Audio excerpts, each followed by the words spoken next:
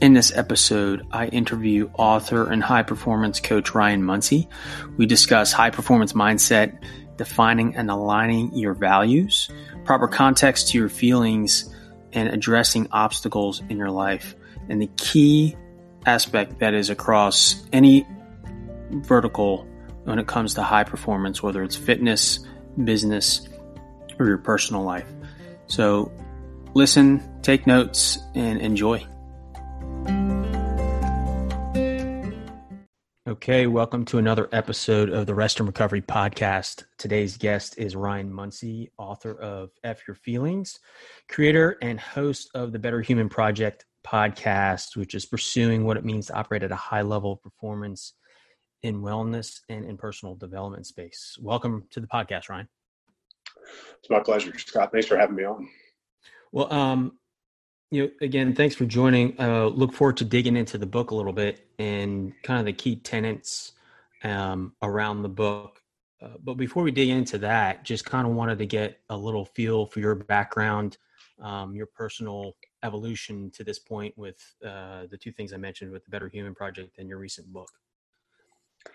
Yeah, so I'll go back to college and I'll try to speed through the bio as quickly as possible so it's not boring for folks. But if there's anything you want to stop and dig into, I'll let you, take the lead on that. Yeah.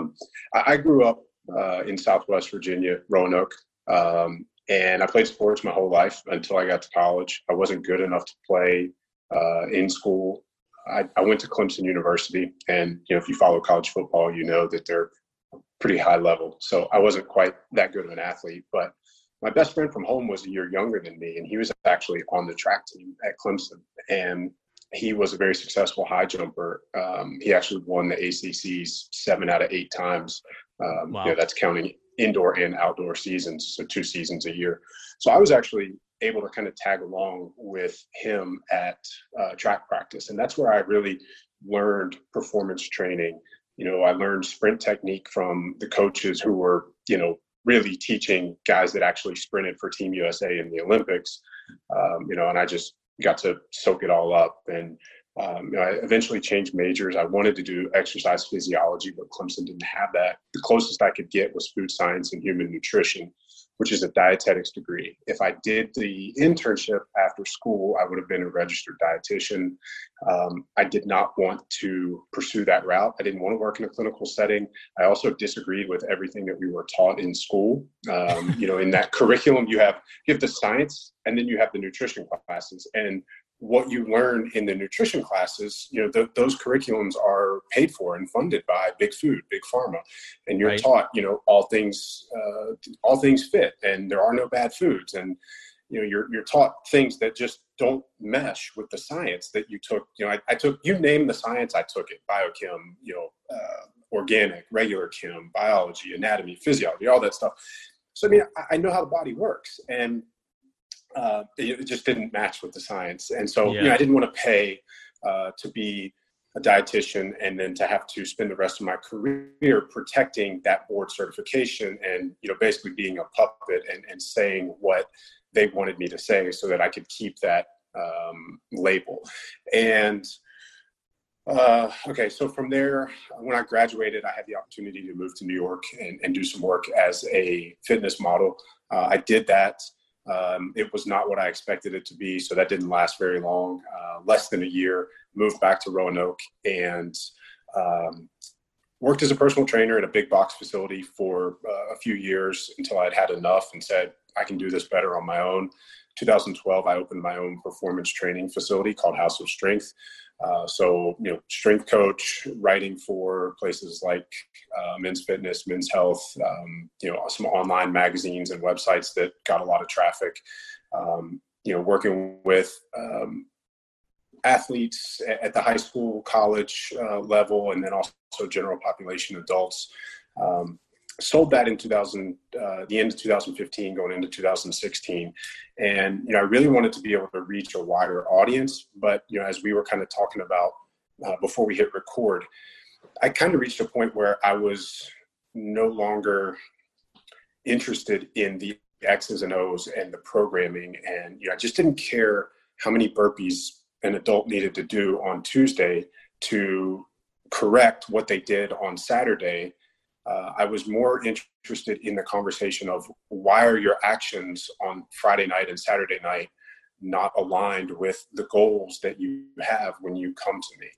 Right. So I really wanted to be able to explore those questions. And that was really the kind of the genesis of the foray into trying to figure out human performance from the psychological standpoint. I felt like I had an understanding of the physiological standpoint. And so, all of that kind of culminated 2 years later in the book, as you said, F your feelings. I'm going to take your lead and assume not to cuss. So I'm going to do my best. If one slips, I apologize. Yeah, that's all right. We're all adults, but But I spent the next 2 years, interviewing Olympic athletes and special forces operators and researchers, cognitive behavioralists, and really trying to put those pieces together. And the book is, my attempt to understand, what's going on between our ears. Why do we feel the way we feel? Why do those feelings drive our decisions? Why is it so tough to be a human sometimes? And, it's been an incredible ride since the book came out. I don't really know, at this point, I don't remember what my expectations are, but the success of the book and the reach has surpassed my expectations. And it's been a really fun journey to, hear all the success stories and be able to interact with all the people who have, read the book and come back and say, wow, this has helped me tremendously. And I've got dads that love it and they're buying it for their kids or, buying it for their wives, and military and law enforcement personnel are using it and they're teaching others with it, and it's just been a really cool experience. That's awesome. Yeah, it's a great story. It's an interesting anecdote for me, is the evolution of a person, kind of what you're saying, and observing people in high performance states. You mentioned the time at Clemson, your friend, and then the people around him, and then as you evolved in other pursuits with engaging with people at that same level. Did you see kind of any consistent themes when you look at those that are high performance or those that are not there yet? Because we mentioned mindset. So what's the gap? I think, the simplest way to talk about it is the ability to flip a switch. And that can come in a lot of different tangible examples, right? But at the end of the day, I work with people who are in real estate. I work with a client right now who's in bodybuilding. I work with, some folks that are in the outdoor industry. And, to what we were discussing before we hit record, it doesn't matter what your pursuit. It doesn't matter if you're in any of those verticals, or if you're in track and field, or if you're in, business as an entrepreneur. The people who I have seen be successful are the people who simply refuse to allow obstacles to stand in their way. They're people who do whatever it takes to get it done. And I know that's a very trite, very cliche kind of thing. But, I always tell people you can have excuses or you can have results. You can't have both. And, so many people, to use your words, that aren't there yet, find ways of letting themselves off the hook. They rationalize things. They make decisions based on how they feel in any given moment, right? And that's the reason for the title of the book. So there's a cognitive neuroscientist named Antonio Damasio, and this is in the book, so I won't go into it too much, but he figured out that about 95% of our decisions are made based on how we feel in any given moment. And, armed with that knowledge, it's pretty easy to see why so many people struggle to get from A to Z. The larger our goal, the more audacious our goal, the longer it's going to take us to get there. And the more we expand that timeline required to get somewhere, the more micro decisions we have to make along the way, the more opportunities there are for feelings to jump up and say, dude, I don't feel like getting up at 4 a.m. to go to my workout. I don't feel like eating another salad. I don't feel like meal prepping. I don't feel like making these calls that I have to make for my business.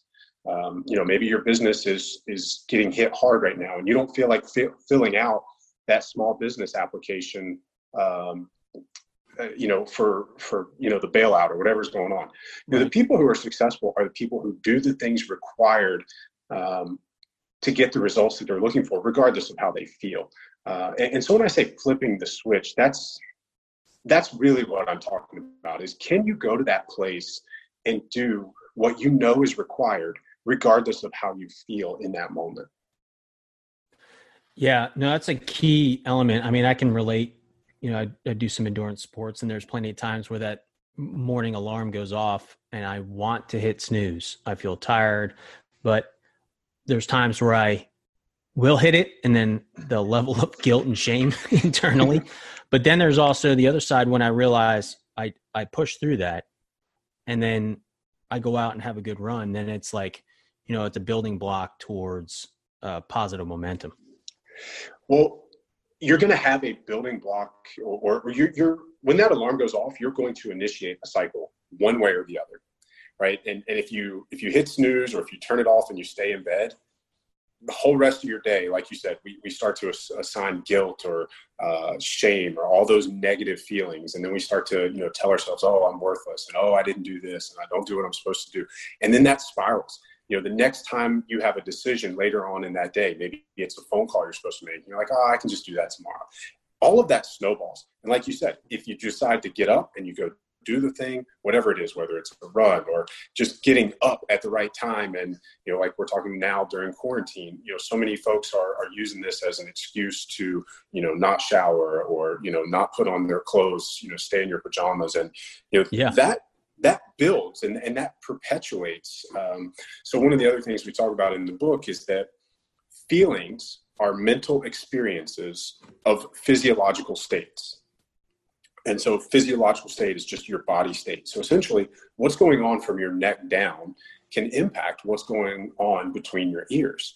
And, if we're lethargic and we're laying around and we're not doing anything, right, we start to cultivate that kind of cloudy, standing water, kind of murky, physiology. Couple that with, I didn't do this, I didn't do that, I didn't do that. It's a very dangerous kind of storm that creates that negative spiral, and it's very hard to break. And that's why, to your point, every single morning when that alarm goes off, you're going to start one of those cycles, either positive or negative.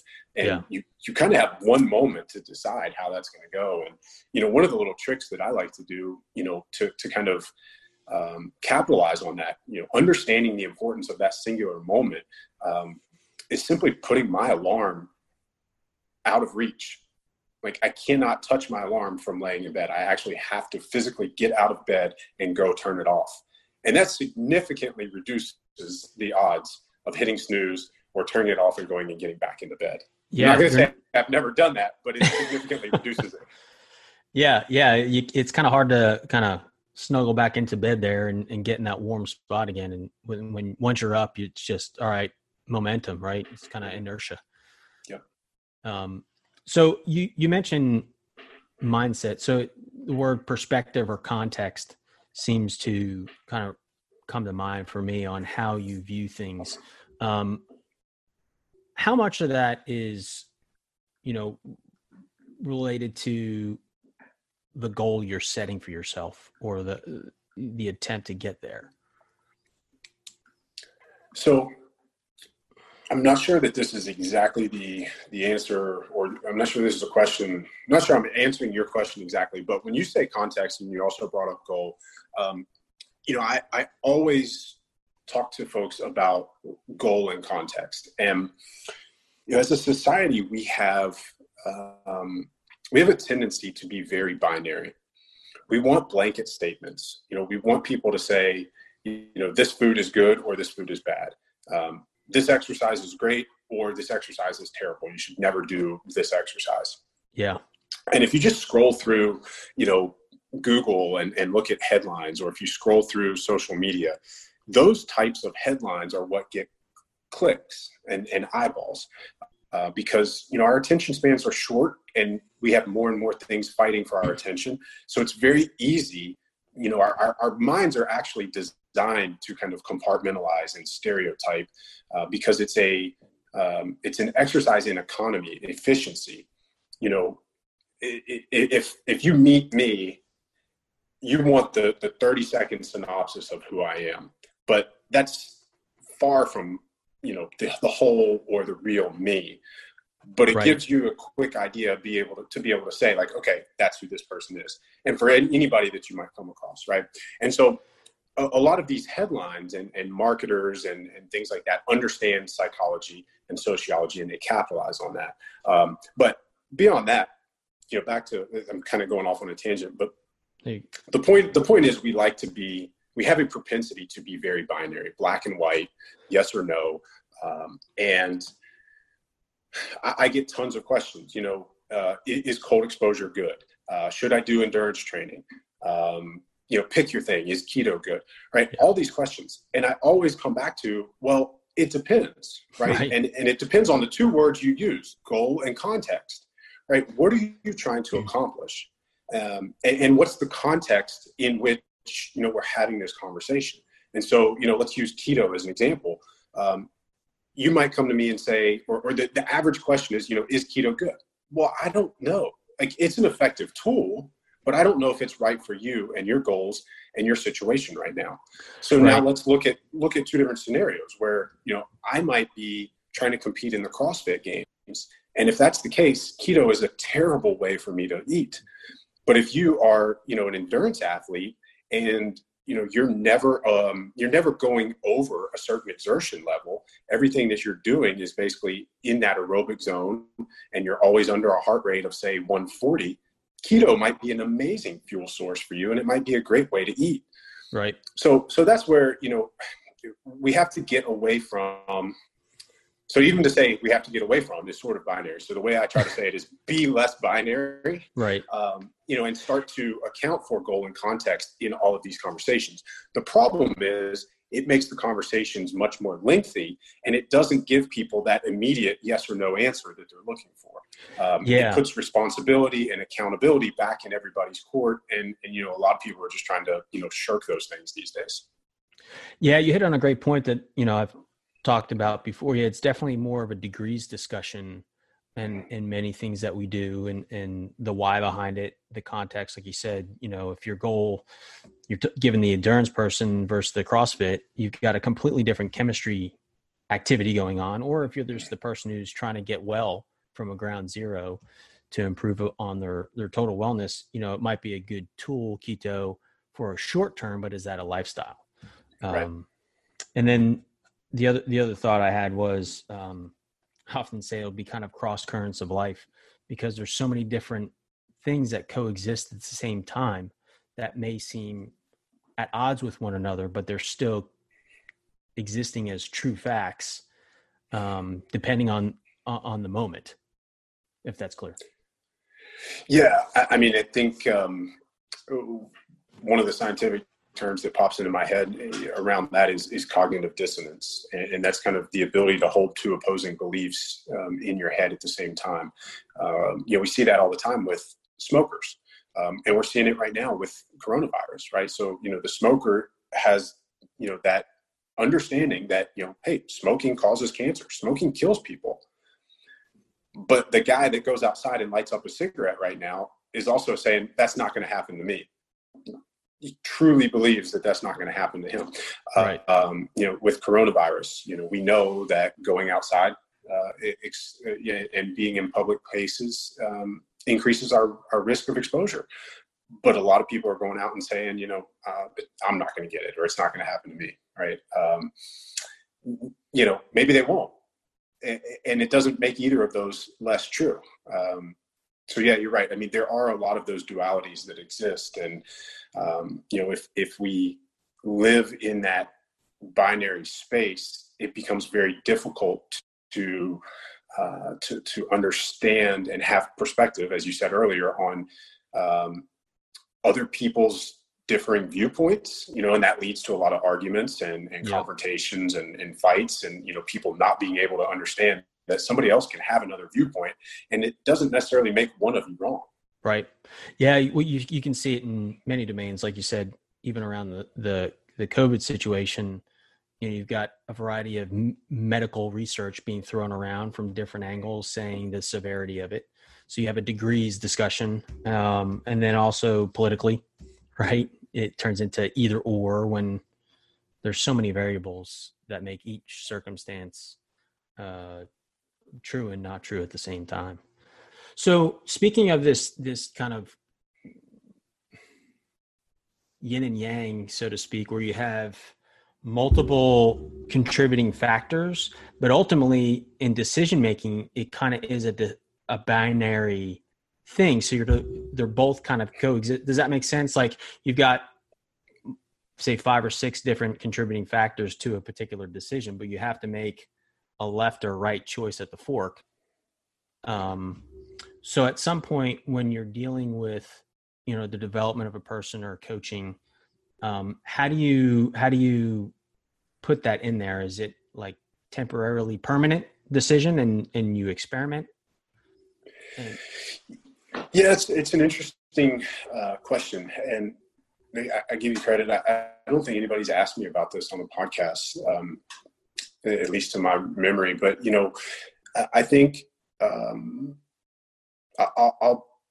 I'll go to a conversation I've had with, I mentioned one of my clients earlier who's in the bodybuilding space. And, in the bodybuilding space, there are 2 different camps for training. And there are a lot of people who, this is my program. This is what I'm going to do regardless. It says, it's leg day. I got to go in and I have to do these exercises. And this is the program. And then there's another camp that goes on what they would call instinctive or intuitive training. And the problem is, to be very successful at the instinctive or intuitive training, you have to be emotionally detached from the process and the outcome. And it's very difficult for the average person to get to that point, especially with a pursuit that, in the health and fitness or business space, we have so much tied up in, not only our identity, but I mean, if it's a business, you have your livelihood tied up into that. So it's very difficult to be emotionless and to be rational in those decisions. And so, Sure. To your point, like with your question, so, you wake up and today is on the training plan, like it's a lift day and you're supposed to go, let's pretend like we're not on quarantine right now. And you're supposed to go to the gym and you're supposed to do leg day and you're supposed to, try to squat, a new PR for 8 reps. But you wake up and, your nervous system is drained and your back is tight and you want to go lift, but your body isn't in a place where you should put a bar on your back and try to squat heavy. So, being able to remove the emotion from that decision and actually not training, or maybe you go for a walk, you somehow modify the training so that you're not trying to set a PR. And, the worst case scenario is you go in and you do what you're supposed to do and you get hurt. And Right. Now you're set back 6 weeks or, God forbid you do something to your back and now you've got a lingering thing that you have to fight on and off for the rest of your life. That's part of the gray area, again, if to continue our conversation of kind of degrees and being less binary. The question is still yes or no, do you go in and train? Or yes or no, do you stick to the program? Maybe it's no, you don't stick to the program, but you go in and you do, some light work to kind of loosen up your back or you do some movement. And that's one of those things where there's definitely an art and a science to this. And, I would say to the person who's kind of in the beginning stages of their journey, understand that the more you can remove the emotional connection to both the process and the outcome, the faster you can get to that point. If you're in doubt about how to approach that, talk to your coach, your mentor, somebody who's been through that before.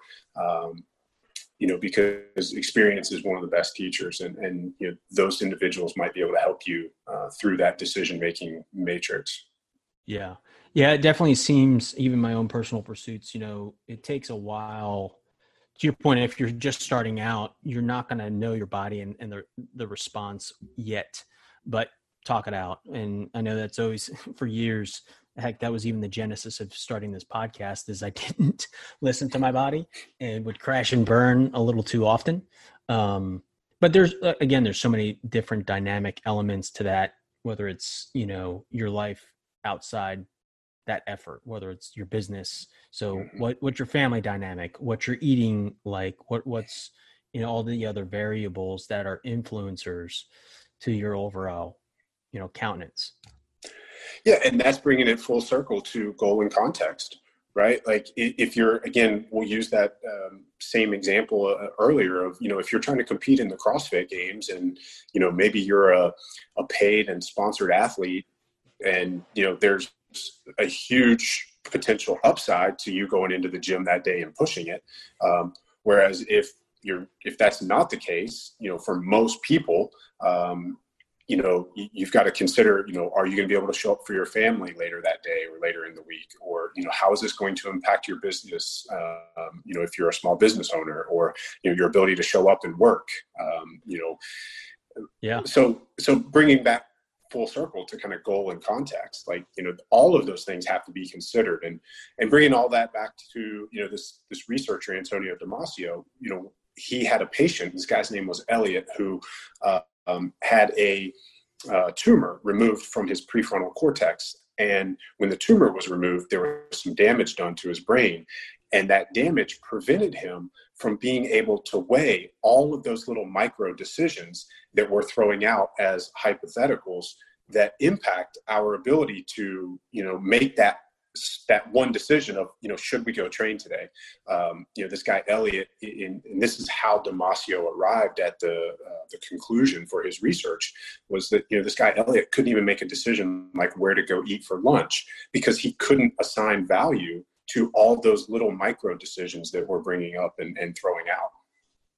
So along that lines, how does one who's starting out or recognizes, hey, I want to improve my decision-making, develop that mental strength, that mental fortitude to make that better decision when they come up to those life choices, when it comes to, many of the folks listening are probably, the average mom and dad out there working, pursuing fitness goals, but, it's for a broader, well-lived life.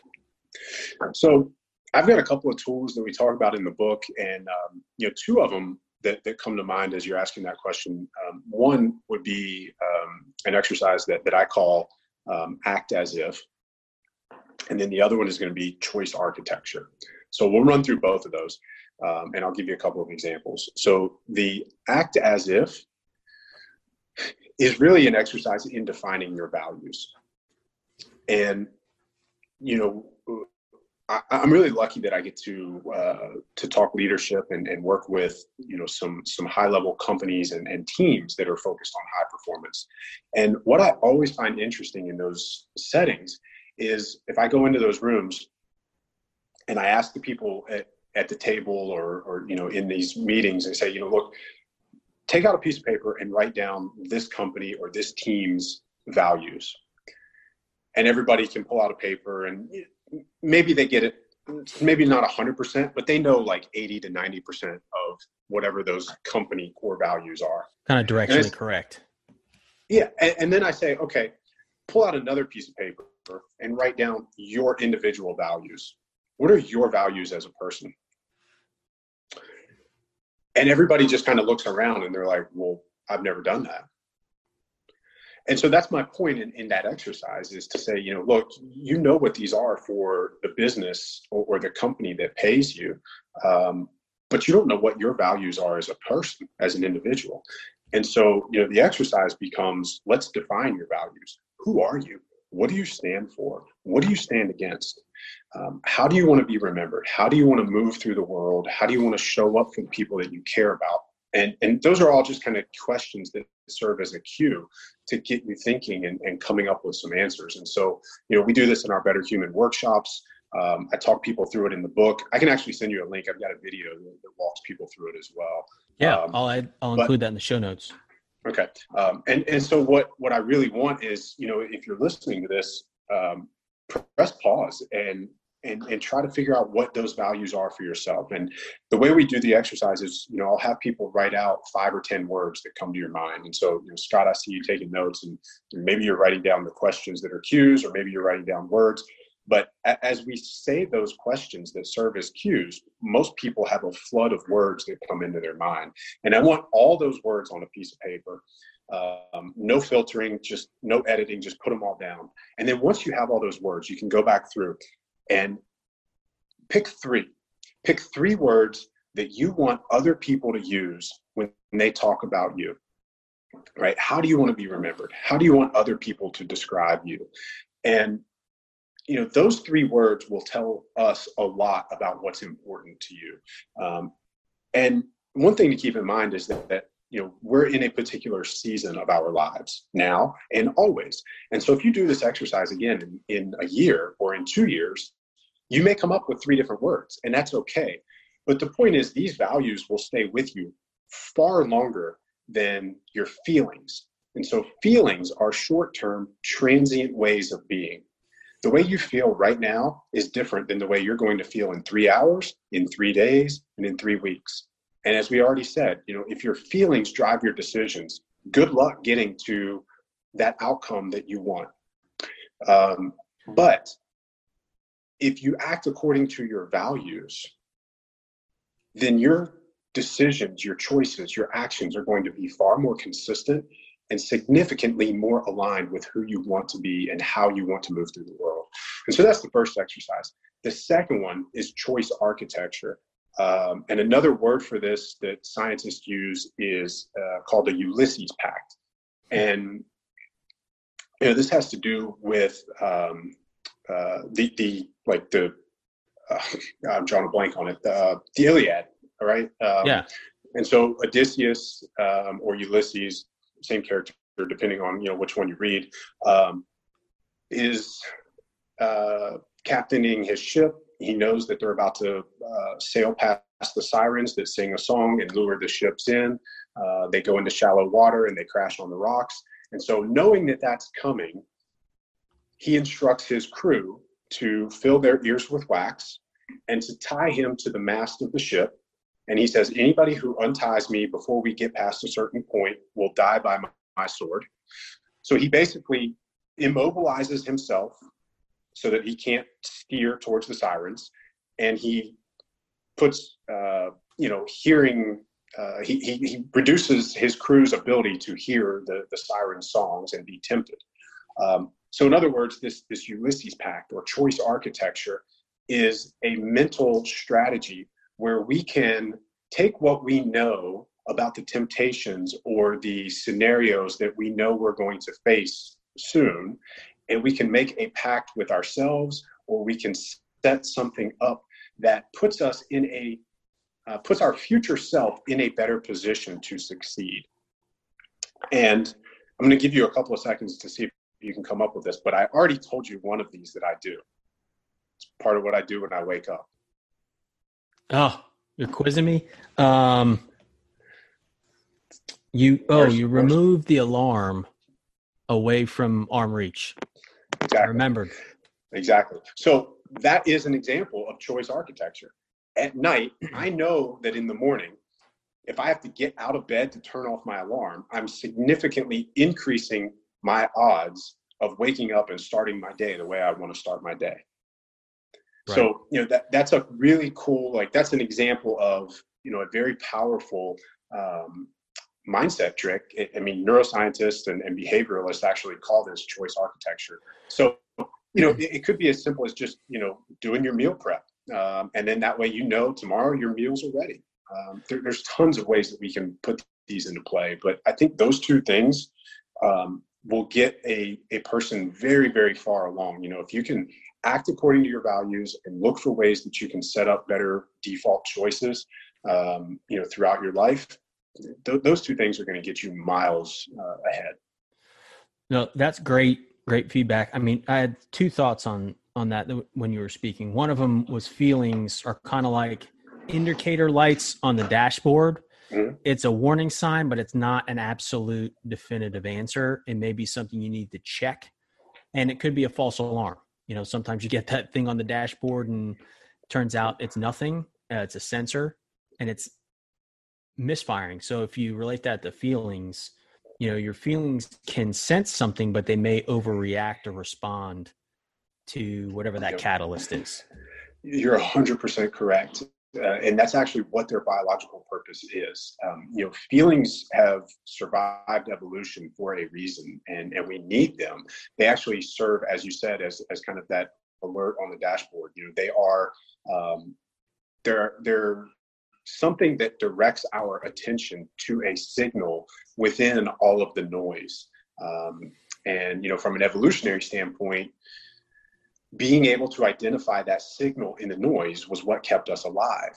And right. If you now look at the world we live in today, we have significantly more noise, and it's significantly harder to identify the signal from the noise. So, we may be, to kind of use your analogy, is like, it's kind of like you're in a cockpit with this dashboard of, lights, and everything's just kind of going off because it's like, I don't know what to pay attention to.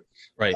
And so developing this awareness, this, ability to say, okay, I know that this is going off. Why is this going off? Is this something I need to pay attention to? Or, can I move on and, focus on something else or whatever? And so, awareness is one of the other major steps in this journey for us. And it seems like we've used the word before as context, and recognizing the dashboard is not the same as the steering wheel, right? They're two different functional tools. And so the lights may be giving you an indication, but also so that's your feelings, but you're in control of the steering wheel, and you're going to choose what to do with that. And so don't let the indicator light drive the plane or the car. I like that. I might have to steal it. What is a key takeaway, or one or two key takeaways? We touched on a few for somebody starting out. What would be like the first two things to do? Yeah. So I think really start with the define your values exercise that we just talked about. And, I got so excited about that one that I forgot to tell you, why I say act as if. And so, to finish out that exercise, when I have people look at those three words, I always ask the question, what is stopping you from being that version of you right now? And inevitably, I always get one of two answers, either nothing or me. And in either case, we all have the ability to act accordingly. You can act as if you already are that version of you right now and at all times. So, that's why it's called act as if. And so, to answer your question of where to get started, I would say the define your values exercise. And then, at the end of that last kind of line of conversation, I mentioned awareness being crucial. Awareness affords us choice. And if we can bring in awareness to these things, if we can start kind of working on, if you're a meditator or if you're a yogi, you're familiar with kind of the objective view. Or if you're not familiar with that, the witness perspective, imagine being in an airplane and you have this 30,000 foot view looking down on yourself, and you can see, what you're doing and how you're moving through the world. That awareness, if we learn to cultivate that in real time, it affords us a choice in the moment. Do we want to continue that way, or do we want to choose according to our values? And so, the first step is knowing what those values are, knowing how we want to move through the world. And then the second step would be bringing in awareness to, everything that we're doing. And, in those moments of awareness, choosing to either continue or make a change based on, our value set, not our, feelings or emotions. Great. So final couple questions to close things out, more on a personal front. So what are you reading right now? Oh man, I will send you a picture of this one. You might actually like it. It's called Endure. I'm going to blank. The guy's name is, if I get this wrong, I apologize. I believe his name is Alex Hutchinson.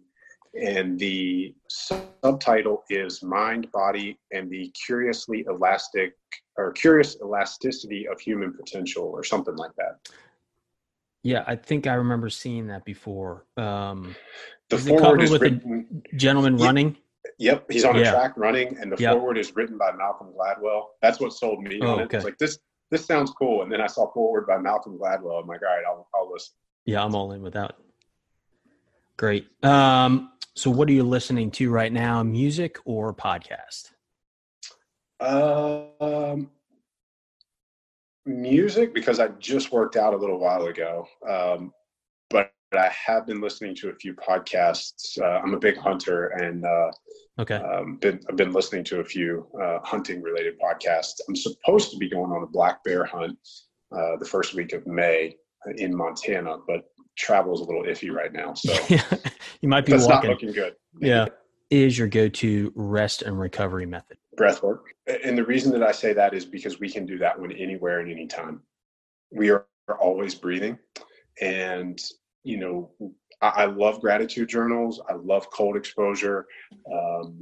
I love all of the tools that we can put in our toolbox, but they're not as easily accessible as breathing. If you think about what makes cold exposure so great, you've got to go to your breath. Right.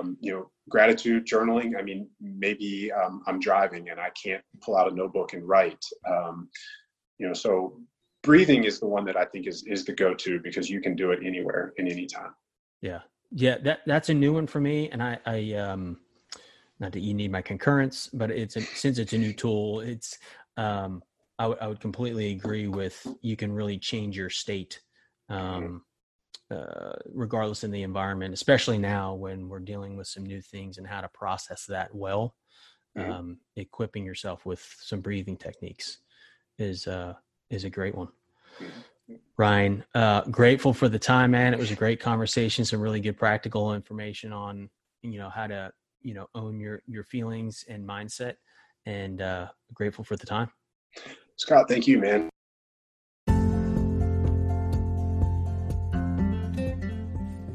Hey, thanks for listening to this episode with Ryan Munsey. I hope you got a lot of value out of it. Remember to check out his website at ryanmunsey.com, as well as his podcast, The Better Human Project. If you did get value out of this, please, we would appreciate a share, like, and a 5-star rating. So remember to check that, whether it's Apple Podcast, Anchor, or whatever platform you're listening to. Again, grateful for your time. Remember, be rested, be well.